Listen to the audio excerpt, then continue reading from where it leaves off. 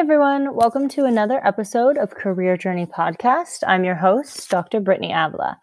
Today's guest went from starring in Annie on Broadway to being a yoga instructor to now being kind of a life career coach. And this conversation was just a lot of fun because we talked about everything from kind of the entertainment industry to finding balance in your life, time management. Who doesn't need better time management skills? We talked about kind of reaching states of creativity and flow. And our guest, Stacey Brass-Russell, even offers kind of some free coaching resources up on her website at staceybrassrussell.com/career journey for all listeners here. That'll be expanded at the end of the interview. And there's also links on all of our social media pages if you want to take advantage of those. I suggest so. I've looked at them. They're amazing. So yeah, without further ado, enjoy Stacey Brass-Russell.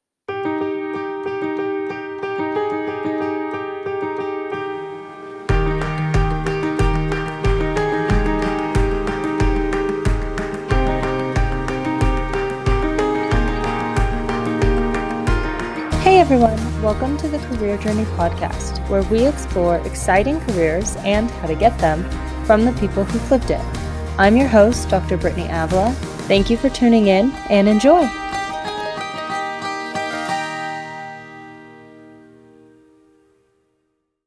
So, I mean, I come from a background of very entrepreneurial and creative. So, I wrote in my, in our, the form I filled out for you, that I'm someone who has really made it in like unusual, right? Like not the traditional path, like not the 9 to 5, but more, creating a career out of being a yoga teacher and then owning a business. And, and what I help a lot of my clients do is create content. I help other people take their expertise and really turn it into a way that they can offer it, as courses and programs. And, so really help people sort of figure out how they can market their skills and what they do. So, yeah. And I think that's imperative nowadays because I feel like there is no traditional path anymore. I mean, we say go to college, get a job, but it still doesn't quite work that way.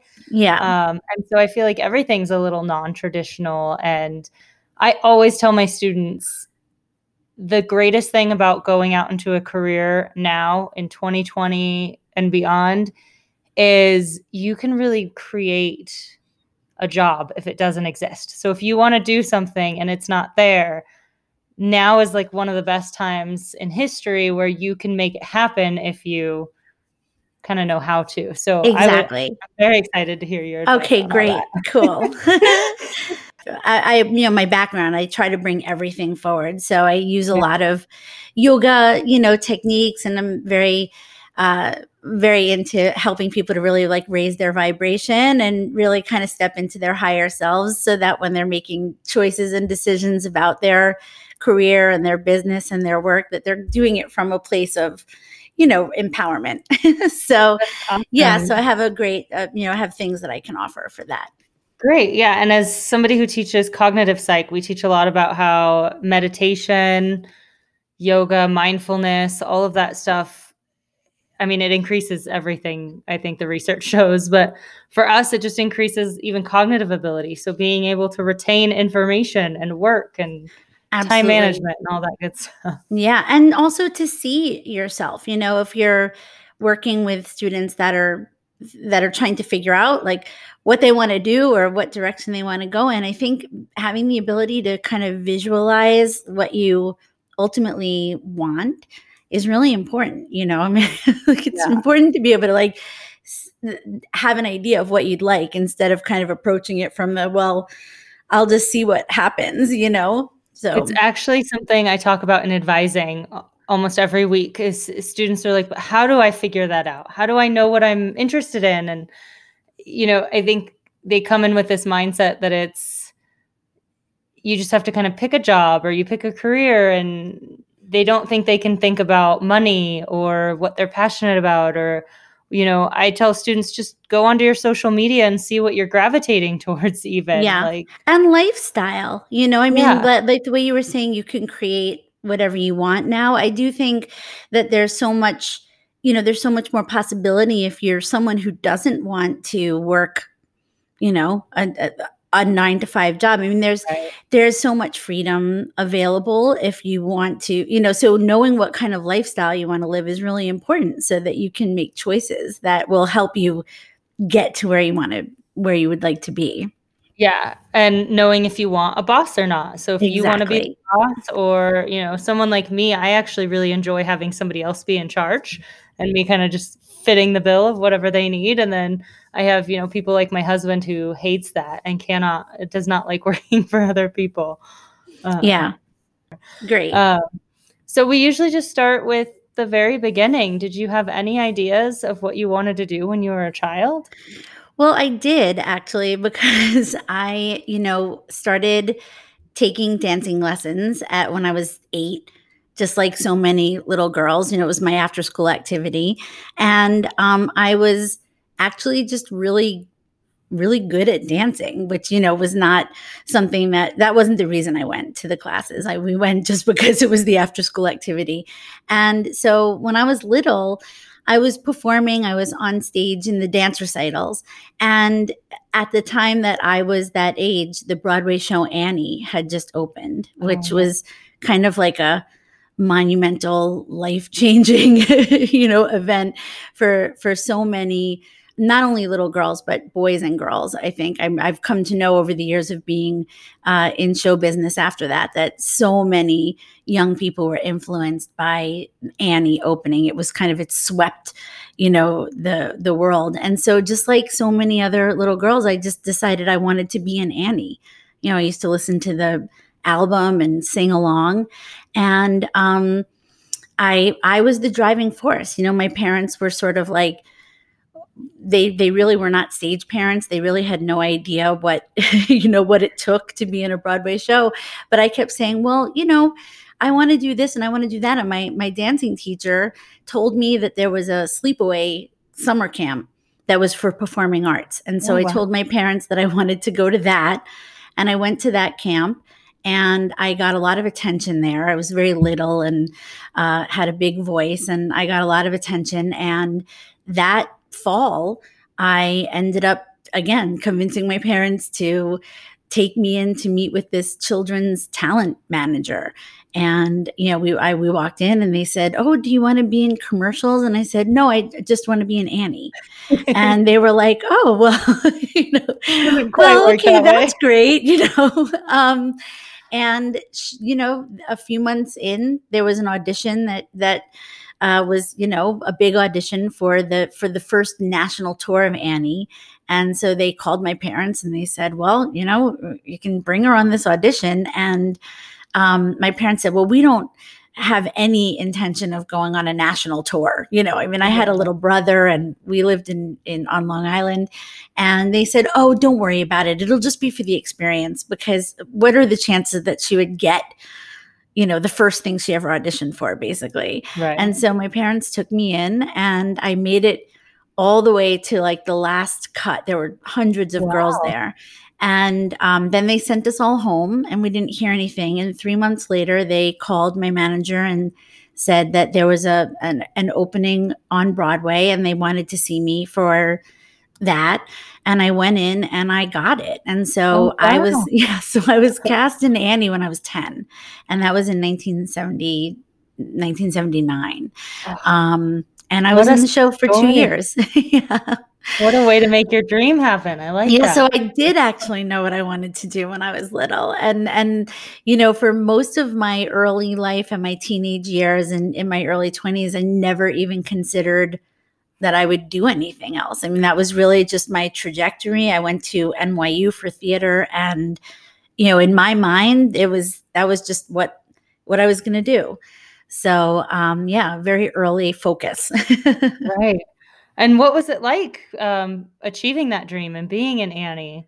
It was really wonderful. I feel like we had a very, very special experience. The show, obviously, it was kind of like, if you think about if anybody is into theater, if you think about what Hamilton is like now, that's what Annie was like. It was like the hardest ticket, and all the celebrities came to the show, and we were treated really well. And this was before there were any child labor laws. I mean, Annie was one of the first shows that had a significant amount of little kids in the show. So there were 8 of us, and there was Annie, the orphans, and then an understudy, and we did all 8 shows a week. I mean, we there was no double casting, there was no different treatment for the little kids. So I worked full time for 2 years. It was really exciting. By the time I left, though, truth be told, I was tired, and I also was about to turn 13, and a lot of my friends were having bar and bat mitzvahs that I couldn't go to because I had shows, and I started to say to my parents, I think I want to be a kid, and so I left, and I kind of did that and did local stuff. And then when I was in my around 15, 16, I started going into, because I was very fortunate, I lived close to Manhattan, where obviously there was a big plus there. So I was able to come in and out of the city and continue to take dance class, and I really got to be a part of the New York City theater scene. And then I went to NYU. So, I took a little bit of a break from pursuing a lot of professional stuff just for a couple of years. And then once I was more independent, I really started, coming into the city and doing it on my own again. And when you made the decision to leave Annie, was that your decision? Was it kind of your time had expired? Did you come to it on your own? I was getting a little tall. There was definitely a height. They didn't want orphans that started to look like they were teenagers. Right.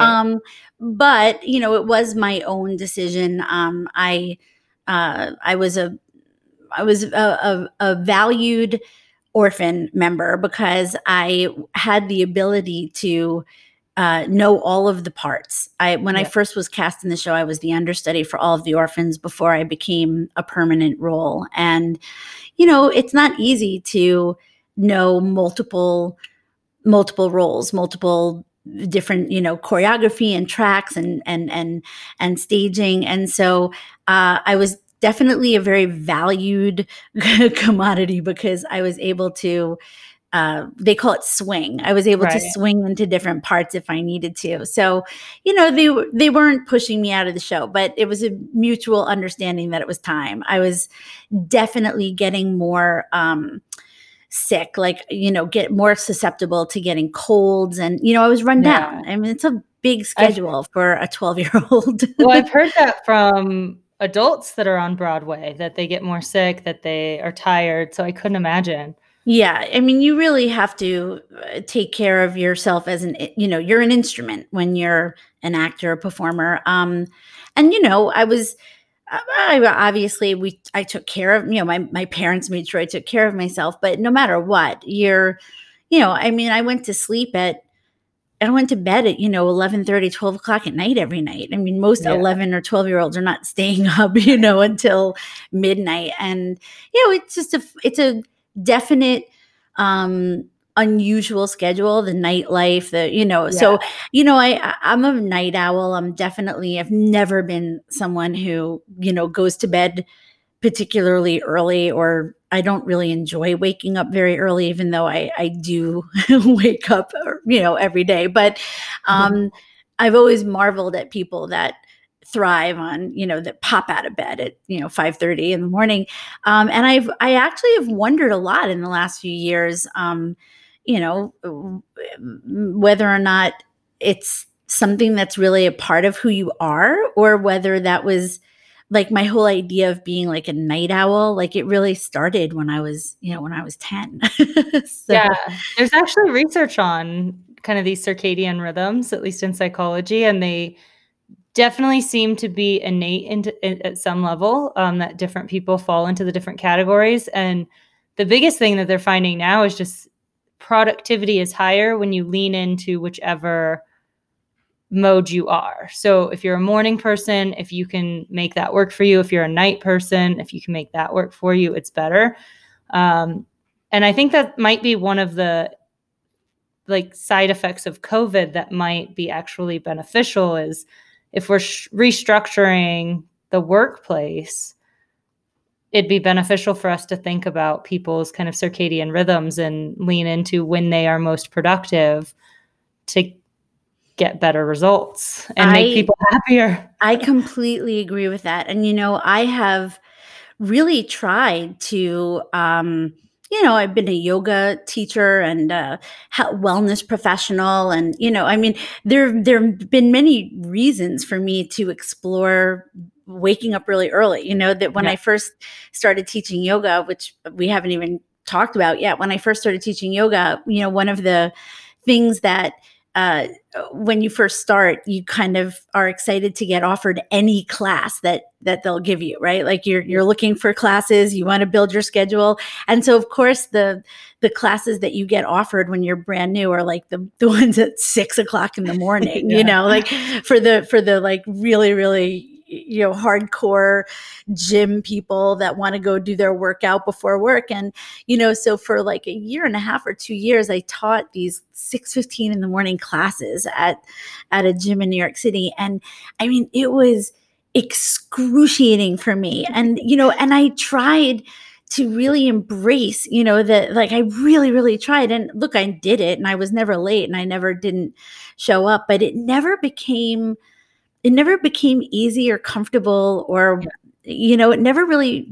I never got into feeling like, wow, this is great. It was always against the natural order for me. So, I really agree with what you're saying, I think.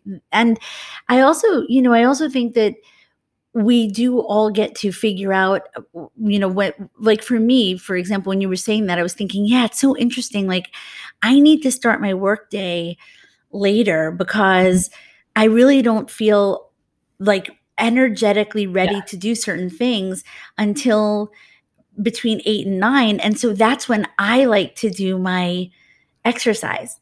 So if I like do my exercise, my yoga, and I do my kind of high vibration routine and whatever, I'm really ready for like other people. More like around 11, and I kind of need my morning. Whereas if I make commitments at 9 in the morning, I regret it because I lose my time because I'm not going to get up at 6 in the morning to do, my exercise or my yoga or whatever. Well, and it's one thing we stress in education, just trying to help students study better, is we tell them to look at yourself and figure out what times work best for you. Like you mentioned, we do this in exercise. I know I have to exercise first thing in the morning, and I happen to be a morning person. So this is like 5 a.m. If I don't do it at that time, the likelihood I'll do it later in the day is slim to none. But then, the person that I follow who creates the exercises, she works out at like 2 p.m. is like her best time. And right. I'm like, oh, that sounds horrible to me. But we all have these different rhythms, and it's even shown for like high school students and elementary school students and middle school that we start school too early for them because this also changes during different life stages as well. And a lot of teenagers happen to be more nocturnal and more night people. And so we force them to go to bed too early and we force them to wake up too early. And there's a whole push to try to get school days to start later so that students are actually awake and more in tune and all of that. Well, before you said in tune, what I was thinking was how important it is I think, to teach, young people, to teach, even as early as elementary school, but definitely teenagers and college age students that, before you go out into your day and start kind of having to use your brain on, maybe like much more kind of focused intellectual activity, or when you're in the workforce, like before you're engaging with other people, I really think that we always need to have time to kind of like get into our ourselves to, I think that your creativity, which so many people, I think that so many people think that they're stuck, for example, or they think that their creativity is stuck, when really all it is that we actually have to like kind of wake our creativity up. We have to, breathe. We have to be in touch with our life force, and we need time to do that every day. We don't just wake up in alignment, Right. And so if you're waking up and you're in a rush to have to already be, obligated to using your brain a certain way, or to other people, or to, be on the go, and you skip that sort of connection to self time, you do feel like you're not creative. You do feel, disconnected from, from your, even just your intuition. And, we all have a very high degree of intelligence that doesn't require any outside information, Right. like we all have an intuitive intelligence, and you just have to be connected to it. But if you go out into the world and you try to do stuff without being connected to that, you can really feel off. Yeah, and sometimes it takes a while. I know as a writer, we talk about flow states a lot, which doesn't just exist in writing, it exists in everything. And it takes so long to get into that flow state sometimes, and you have to kind of block out the time on your calendar and make sure that nobody can penetrate that precious time. Like I was just thinking right before we came on here how I need one whole day without a meeting. Yeah. No students, no meetings, no faculty. Like I just need one whole day to just sit and get into that flow state and just catch up on everything else. And we need more of that. Well, when you're a creative, when what you do is, like you said, writing, or, I create so much content. I'm a teacher. I'm a coach.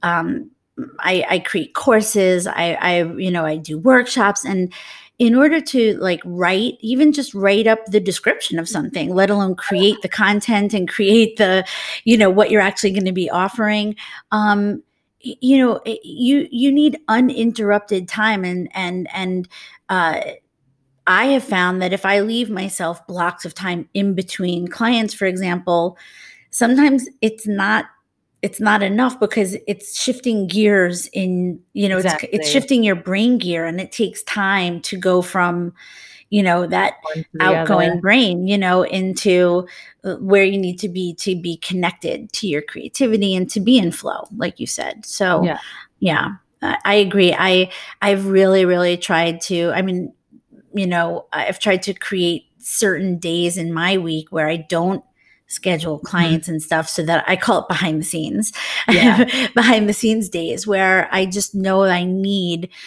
to have time to just work on stuff. Yeah, that's exactly what I started doing just this semester, was creating some days where there aren't any kind of student meetings. Unfortunately, it's been a crazy semester, so they've kind of crept into those times. Yeah, I'm sure. But, okay, so that was a wonderful detour. I want to kind of back up where we were on your story. You mentioned that you went to NYU to study theater. How did you decide to do that? So, for me, because I had already, started my career in show business, and, it's funny, not that I thought, oh, if someone offers me a movie, I'm not going to take it, but I always saw myself as a theater person. That was kind of my trajectory. I was a singer, dancer. And so, I really wanted to go to university.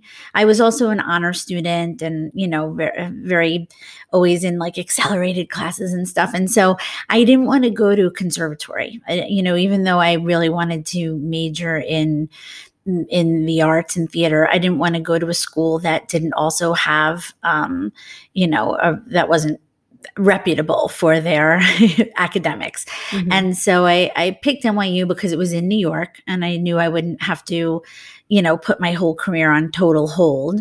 And also, it wasn't a conservatory. I could have looked at Juilliard, or, there were schools outside of the city like Carnegie Mellon, or, there were other schools that had good theater programs, but I felt like NYU at that time had the reputation for being, kind of strong in both areas. And so that was I only applied to NYU. I applied early. I know now they call it something else, but when I was going to school in 1986, it was, we applied early. And if you got in early decision, that was, where you went. And I only applied to NYU. So, so I went to NYU, and I think a big part of my story is, my career story is the fact that, when I was a sophomore in college, my father actually passed away unexpectedly. And it took a few years for things for the financial situation to really unfold, but it kind of was an immediate thing that my family's, our income was greatly impacted immediately. And NYU is not an inexpensive school. And so, I was in school, but it was I knew it was challenging. I knew that it was challenging for my mom to keep up with NYU. And then I ended up getting cast in a show, a really, really great opportunity at the Public Theater in New York right before my senior year. And it really felt like the right thing was to do this show and take a leave of absence. And so I did this show. I went on leave of absence, and I took off my whole senior year basically, and I had the intention of going back. And what's really interesting, I'd love to share this with your audience, is that year that I took off, I felt like when I was getting ready to go back, I felt like I had so much more clarity about how to make the most of my senior year.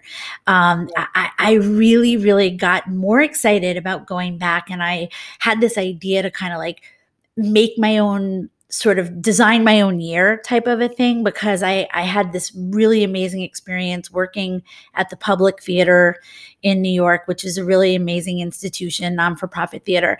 And I came back, I was ready to come back and like kind of had this idea that I wanted to go into, understand more about producing.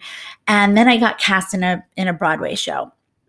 And so I did another Broadway show, and by the time that was over, there was no way I could go back to NYU financially. There was no way. My mom at that point had my father's business she couldn't keep it. It just, things didn't, the trajectory was not great financially. And so I wasn't able to go back to school. And so my professional acting career just kind of like kept going from there. And a little while later, when I went back and kind of asked NYU, like if they could figure out how I might be able to come back or use some life experience credits. I mean, here I was like a theater major with tons of credits now, Right. I was like, can you give me some credits? And they didn't make it easy. And then eventually I just moved on. So that's my story of my college story. I do love what you said about taking that year and then having clarity, because I am a major proponent of gap years. I know that there's even companies out there now that support financially for students to take gap years and do something kind of productive with them and learn and from experience, because I am 100% of the belief that experience is just as valuable, if not more valuable, of a learning tool than just content in a course. I completely agree. I mean, I couldn't agree more. And, not that I wouldn't have gone back, and, I've gotten a lot of other, I'm a learner. So, meaning I always am doing things to, to continue I've done so many courses and certifications, and, I feel like I have so many, I'm someone who believes in just consistently up-leveling my, my knowledge and my skills. And so it's not to say that I wouldn't have finished at NYU, but I definitely know that had I gone back, that year would have made a huge difference in terms of even just my appreciation of, how I could utilize the offerings. I think that like even the way I would have chosen the courses that I would have taken would have absolutely been completely different than had I just gone straight through. Right. What I would have realized would have been more interesting to me, and what I could have used, in terms of, my converting that over into work. For so many reasons, I think I would have made different choices in that last year. Yeah. And I think that's something that's hard for a lot of students is I get asked all the time, well, what courses am I supposed to take? How am I supposed to build this? And we actually make students work backwards. So tell me what job you want. That's how you're going to pick your extracurricular experiences. That's how you're like, what does that job want of you? Build your life that way. But there's a lot of students that don't fully know what they want to do. I was definitely one of them. I switched paths a million times too. And it's hard to kind of build your experiences that way. And I think that's something that you're saying, kind of that gap year, taking a year to really focus on what matters to you could potentially help you figure out just those decisions. Absolutely. And, I definitely look, I know that I'm not the norm when it comes to, having entered my freshman year of college with this, very, very, focus, like I'm going to be a professional actress. I don't think the majority of, none of my friends that I grew up with went into their freshman year of college knowing exactly what they were going to do. And I think hardly any of them are doing what they thought they were going to college for, to be honest with you. I mean, all of my friends have in some way like kind of taken, and this is where I was going with what I was saying, is I think that like one of the things that we need to do and need to encourage our young people, college students, to do is trust their interests. Like I think that like nurturing your passions, nurturing what you really love. I mean, I'm going to actually go out on a limb and say even like video games, like it's kind of like looking at why you love what you love or what you love about it can tell you so much about like where your strengths are or what are you really interested in, around a certain topic, like something that you've just always loved your whole life. Like, how does it become something that you get to include in the kind of work you ultimately do, and like I know so many people who love the arts and theater, but never felt like they were the people to be on stage. And yet there's so many other ways that you can explore, being, including that or having that be something that influences and is a part of why you're so good at what you do, and I think it's something that is often overlooked and not encouraged. I absolutely love that because I think breaking it down to what do you love about that thing, right? So you mentioned like video games. One, there's a ton of careers in video games and different ways to make that a career. And then two, okay, well, maybe you don't want to be in the video game industry, but what about the video games? Is it the problem solving? Is it, the maze type of like figuring out how to get to an answer? That can be seen in a ton of different careers. Exactly. Or, what you were saying about acting. I wanted to be an actress when I was younger, and I didn't think that I could handle that world, like the rejection, the whole kind of all of it. And I wish I would have known that exact thing because I could have potentially went still into that world and still done a career within that world to stay next to it, but maybe not be that major actor, the A-list actor, or whatever you kind of dream of when you're like 5. And I'm a testament to, I am not doing anything close to what I thought I was going to do when I entered college. And I think that's very common. And so knowing that your path can change and that you're kind of in control of it is something that we definitely need to start talking more about. Yeah. Well, when people ask me what I do, I say I'm an evolution coach. And they'll say, what is that? And the reason I call myself an evolution coach is because I think that there's too much emphasis or feeling around the idea that if you change your plan, like if you change the trajectory, that somehow it means that you couldn't do the other thing well, or that you failed at it. And, and I'm a perfect example of someone who, I was on Broadway, and that's pretty successful. That's not in any way like a failed actor. But, I got to a point in my adult life in my 30s where, there were numerous factors. We had a strike in the Screen Actors Guild at one point, and I was one of the fortunate people who I happened to book a lot of commercials and voiceovers when I wasn't in a theater job. And that was a really great way to make money when I wasn't like on stage, and when that was on strike for a long time, we had a long strike, and that went away. I had to start making money waiting tables, which I hadn't really had to do for, that's the more stereotypical thing. And I hadn't really had to do it. And so here I was, I find myself cater waitering and, working a lot as a server, because also I didn't want to go out of town as much. And, I had been working in a lot of regional theaters, and I knew that if I didn't stick around New York, I wouldn't be able to be there when there was an audition for a Broadway show. If you're always out of town, you miss the auditions for like the big stuff.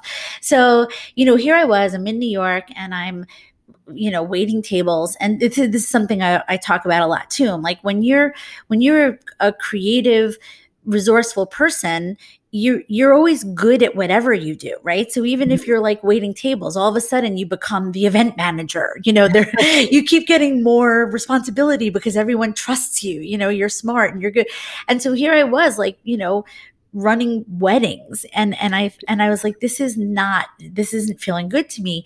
And I had started practicing yoga, and basically at the place I was a yoga student, they were about to start a yoga teacher training, and they were like, you should do the teacher training, you'd be such a good teacher, because to be a teacher you have to be kind of a performer, like you have to be charismatic and be able to kind of like hold the room. And I was like, maybe I should do that. That would be a great way for me to make money when I'm not acting. So when I first, did my yoga teacher training, it wasn't because I was quitting acting. It was because I thought, oh, this will be a great, better money job for me than waiting tables. It'll be more fulfilling. I'll enjoy it more. And so I did my teacher training. I started teaching yoga, and I got a lot of classes right off the bat. I became popular pretty quickly. And all of a sudden, I was making money and paying off my student loans and starting to actually get out of debt, and actually was able to like kind of get a lease on an apartment for the first time instead of living in sublets. And so all of these things were happening. And then before you know it, I'm teaching yoga full time. Yeah. And then I had the opportunity to open a yoga studio. So, as these, kind of transitions were happening, it wasn't like I was failing at anything, but I was kind of like evolving and taking my skills and what felt right in the moment, and kind of, doing the next thing that was presented to me. And I feel that that's a really important thing to look at in our lives, that we kind of get to evolve. We get to sort of like ask ourselves, is where I am now still what feels like the best place for me? And when we're not saying yes anymore, we have to be willing to be open to like seeing what opportunity is there in front of us, saying, hey, now this is here. And, I think it's really important to encourage ourselves and our college student. This is what I do. I help people to embrace knowing that it's okay to decide that you might have been really great and loved this one job or career or profession that you had for 10 years. And when something inside of you, the voice inside of you is telling you, for whatever reason, it's no longer satisfying you, it's no longer fulfilling, it's no longer a positive environment, you don't want to work for anybody anymore, you want more money, you want to be using different skills, you get to do that. And it doesn't mean that you've, that was like a blip, or that was a failed time in your career or anything. Right. And I love it. Brings it back to the importance of figuring out those minute details of what you enjoy, what skills you're good at, because those translate, like you were saying, even in waiting tables, you found how kind of acting and intelligence and creativity and all of that stuff that you kind of have valued made you better at that job, and it made you better at being a yoga instructor. And so it's really this core set of what you really, really want to do. And that can morph into different shapes and different forms. It doesn't have to be, in mine. So I'm in psychology, and a lot of students are like, I just want to help people. There's so many different ways to manifest that it, you don't have to just take one trajectory. You can do a wide variety of things to accomplish that same passion. And use your skills, So, I mean, it took me a little bit of time to sort of, you also accumulate data, I call it. You accumulate data on yourself, right? It's sort of like as you go along, you find out more information, so data is something you can't force it, but like the more you do things, the more you accumulate that information. And one of the things that really emerged for me when I really look back, it's not like I have these random, careers of acting to yoga to business owner to coach. When you look at all of the things that I've done, there are some really key, there's some key things that are the thread between everything, which is I am a reverse engineering specialist and an organizational, I'm a strategist. I love organization. But it's sort of like when you think about like memorizing blocking or choreography or line, understanding when you're in a play or a show, there's an outcome, right? There's going to be an outcome. That's the end of the play, and everything leads to that, and when you take a yoga class, hopefully the teacher has put it together in such a way that what you're doing with your body is leading to something that makes sense. Otherwise you're going to get hurt, Yeah. And so and even like when I was working in restaurants and everyone was like, oh, run these events. It was because I'm a reverse engineer. I'm like, oh, if we we need to be here at this time for this, part of the party. If we're serving dinner at 8, it means that we have to have this first and this first, and so I've learned that strategy and reverse engineering and kind of using my Virgo brain are, that has been a through line for me. This is not like some, I'm not a business strategist now for creatives because I was, sitting and racking my brain, like, what should I do now that I'm 50? You know what I mean? Like that was not what happened. It was like, this has been the natural progression of me consistently, using what is natural to me and my gifts. And, this is something that comes up a lot also with the people I work with, which is when you have natural talent, natural affinity, natural gifts, it's okay to use those things. Like you're not less, I don't know how to explain it. I feel like sometimes I work with people and I have to say to them, it's okay that you didn't go to college for that. Right. It's okay. Like you're allowed to get paid for that because you're naturally gifted at it. It's okay that you don't have a degree in that. It's really fine. Like no one's going to call you out or tell you you're an imposter if you can deliver. Like if you're good at what you do, you're good at what you do. Exactly. And I think that's a really interesting thing to help people to feel and see, that you should be looking at what are your innate, natural, like what are you designed to do? And I think that's really good for our younger listeners too, because students, I think, sometimes lack the ability to really praise themselves for these types of things. Like my students are amazing people who have these full lives and can do incredible things that I could never dream of doing.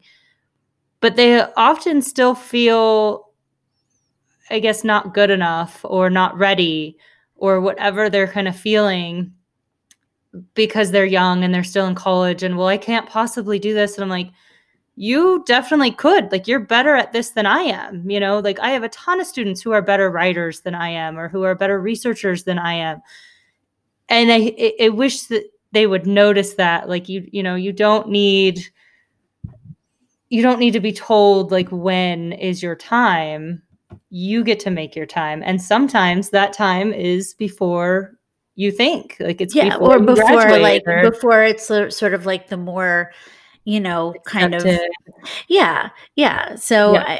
I totally agree. I also think, I mean, we all come from different we all come from different environments, and I've always said I know how lucky I was that I grew up in a household where, no one ever said to me, "Oh, that's crazy. You can't be an Annie. That's for like Right. special, super talented Broadway kids." Only Like 1% of people get into that. Yeah. exactly. Like, so no one ever said that to me, and I was very lucky. I mean, I grew up with parents that basically were like, you can do anything. And, one of the things that I kind of say a lot that I help people do is I say I help people say yes before they know how.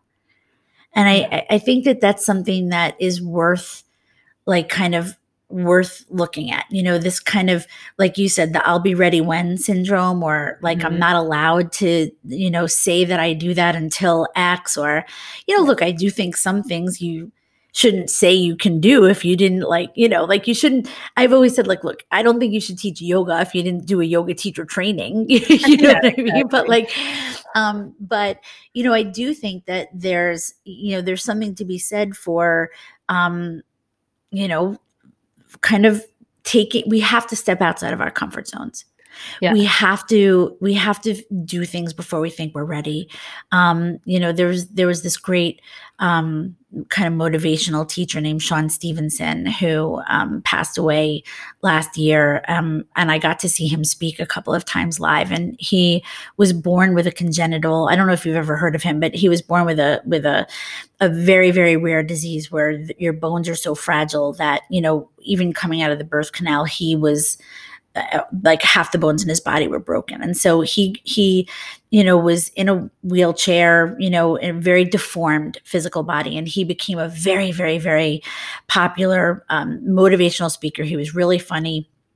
And his whole mission was to help people with their confidence, because he was this like outgoing, really, really confident, person in this body that was just completely, misshapen. And I got to see him live a few times. And one time someone raised their hand and said, what do you recommend for, building confidence? And he said, you can't build your confidence. Confidence is a byproduct of doing the things that scare you.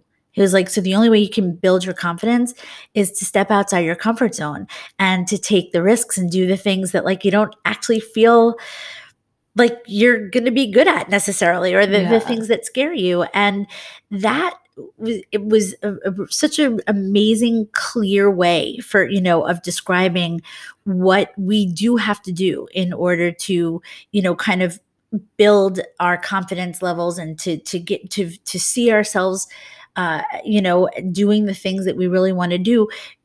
We have to be supported to do those things, even if we're not sure what the outcome is going to be. Yeah. And it takes great support. And knowing that this imposter syndrome doesn't go away and it's at the highest level. So I always thought, well, once I get, my PhD and they call me doctor, certainly I'll be confident. And now, like, you just have new excuses. Oh, well, these other people that have been doing this for a long time, or they've written a book on this. There's no way I can know what I'm doing. Oh, this person's so much smarter than me.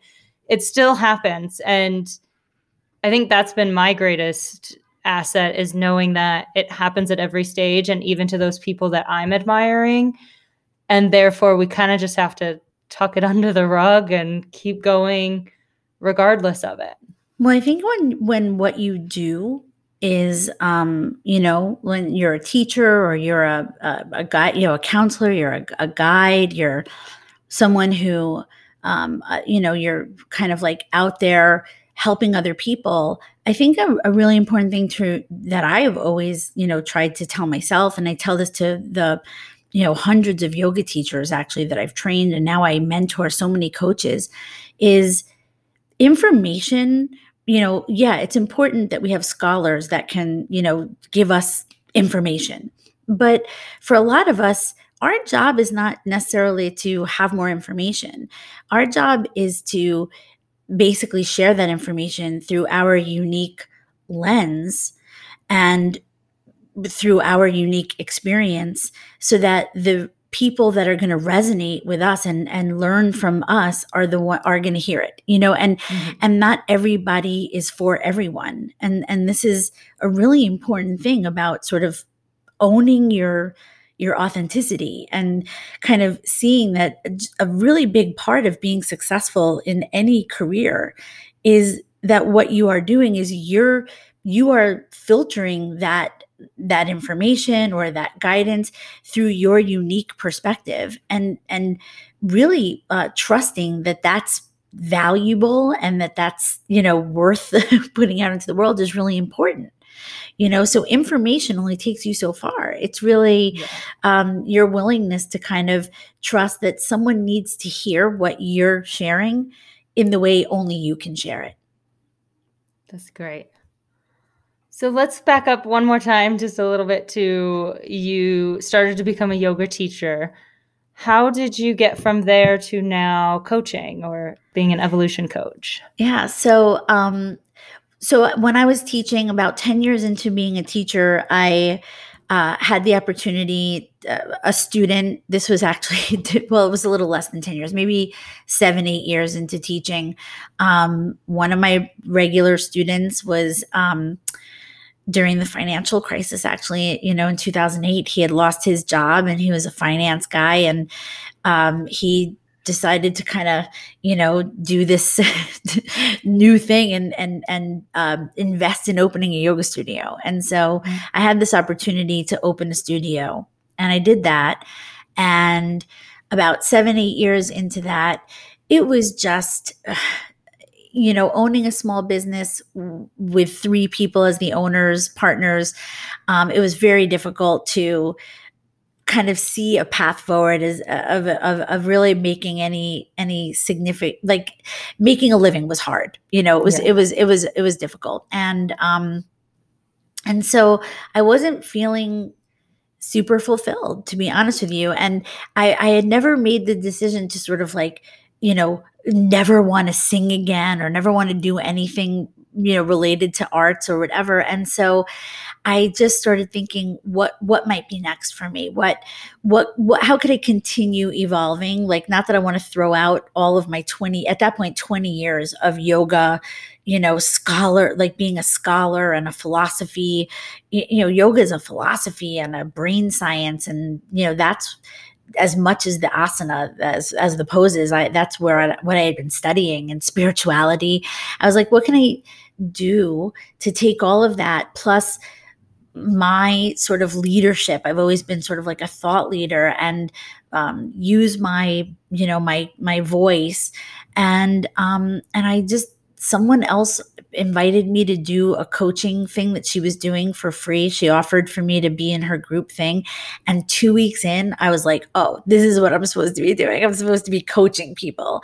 And so I invested in my coaching certification, and I exited my partnership from the yoga studio. And, I went on a full solo entrepreneurial journey at that time. And I thought, I'm going to create a business. And, I became a health coach first, and then a life coach. And then I did an advanced level of coaching and training. And just organically, I started attracting, of course, the people coming to me were the perfectly aligned, soul aligned clients that were creative, soulful, passionate people that, that either were yoga teachers or passionate yogis that really believed in kind of using the practices of yoga and meditation, to better their lives, and attracting people who were trying to change businesses and change careers,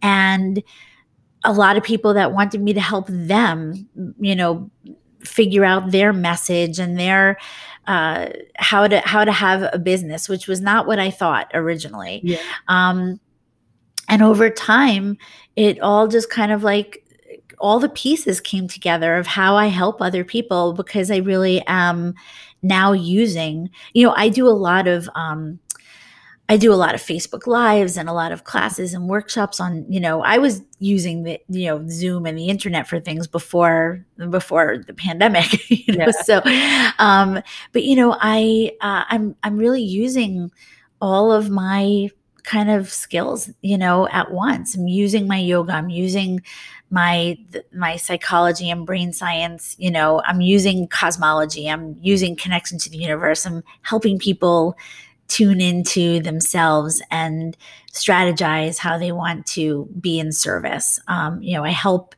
wellness professionals and creatives and other coaches and, people that really want to, to have impact and need some help sort of figuring out their message and how to package what they do. When you're an artist and a creative, I think that there's a lot of starving artist mindset that can set in, and a lot of kind of knowing that you're really great at doing what you do, but you don't really know how to get clients, for example. Yeah. And so I help people, do that. And it's all been a very interesting, organic, evolution, for me to get where I am. But this last transition from yoga studio owner to coach really came out of what I try to tell other people they should do. When you start feeling like things don't feel the way you want it to feel, I was like, wow, I'm going to be at that time. This was 2 years ago. I was like, I'm going to be turning 50, I want freedom. I wasn't feeling free. I was feeling like, because I had two business partners, I kind of felt like I couldn't really do I couldn't do certain things because they would be like, why aren't you focusing on the business? You know what I mean? Like I couldn't Right. I couldn't go work on some singing, or like do something creative. And just everything in my gut was telling me it's time to, to explore the next thing. And I want people to do that. It pains me when people are unhappy doing what they're doing what they do, and I really do. I understand, like, sometimes people have, certain obligations, you have kids, I know that it's not always possible to just like change your career, but I do think it's really important when we start getting that feeling that we need to figure something out, that we listen to it, and that we do take the time to explore. I wonder what I might be able to do next, Right. Yeah. That's great. And then, just because we're coming up on time and I want to be mindful of your time, the last question I usually ask is, if you could kind of boil all of this down to one piece of advice for people either starting out or wanting to change or knowing that it's their time to move on, what is kind of your single piece of advice that you would give the most? Well, well, I've kind of just said it. I mean, I do think, I really do think that it's really important to see change, whether it's change that is kind of bubbling up inside of you because something's telling you to make change, or if it's change that's kind of that's happened, like you lose a job, or, like something happens. We must see change as opportunity to evolve, because I really do believe that that's what we're designed to do. We're designed to evolve. And so seeing change as opportunity is really important. So my other biggest piece of advice, I kind of said it before too, is say yes. Say yes. There have been a lot of times when something was presented to me, like, do this yoga teacher training, open this studio, other things too, where in that moment, there was no part of me that knew how I was going to do that. I didn't know how to own a yoga studio. I didn't know how to start a coaching business and make six figures in 1 year. I didn't know how, but I believe that when opportunity is in front of us, we have to say yes. And we will always be able to figure out how. That's amazing. Thank you. Thank you for having me. Yeah. And where can people find you? So I know we'll post the links on social media, but do you want to tell people where they can find you right now? Yeah, so as I told you, I always love to give a special gift to an audience that took the time to listen to our conversation. So, and we'll post this, but on my website, which is www.staceybrass-russell, you'll see it in print, but StaceyBrassRussell.com/ and there'll just be a link for a career journey for this podcast. And when your listeners go there, when the lovely people here go there, I've got two awesome gifts for you. One is a meditation, which is what I call a morning expansion meditation. So we talked a lot about kind of how to get into your zone, how important it is. So there's a recorded meditation that all my clients use to kind of wake up and get into the zone. And then also I call it a soulful strategy map. So a lot of times I think that when we have big goals or, things that we're working toward, it can be overwhelming, to just kind of like know what you want, but not really know what you should do today to get there. So this is what I call a strategy map. I mentioned earlier, I'm kind of like a reverse engineering, nut. I really, really think it's important to have a way to strategize how we use our time and our energy. And so that's there too. It's a really great just sort of way to kind of look at what you want to do for the day and make some choices about what you'd like to set your intention on. So those two things will be there. And I think everyone will get a lot out of those things, actually. Yeah, I can't wait to use them myself. Yeah. Thank you. You're welcome. Well, thanks for being on the podcast. It was great having you. It was really great meeting you, Brittany. Thank you so much. Thank you for listening to the Career Journey Podcast. Head over to our website at careerjourneypodcast.com for more information and the latest episodes. See you next time.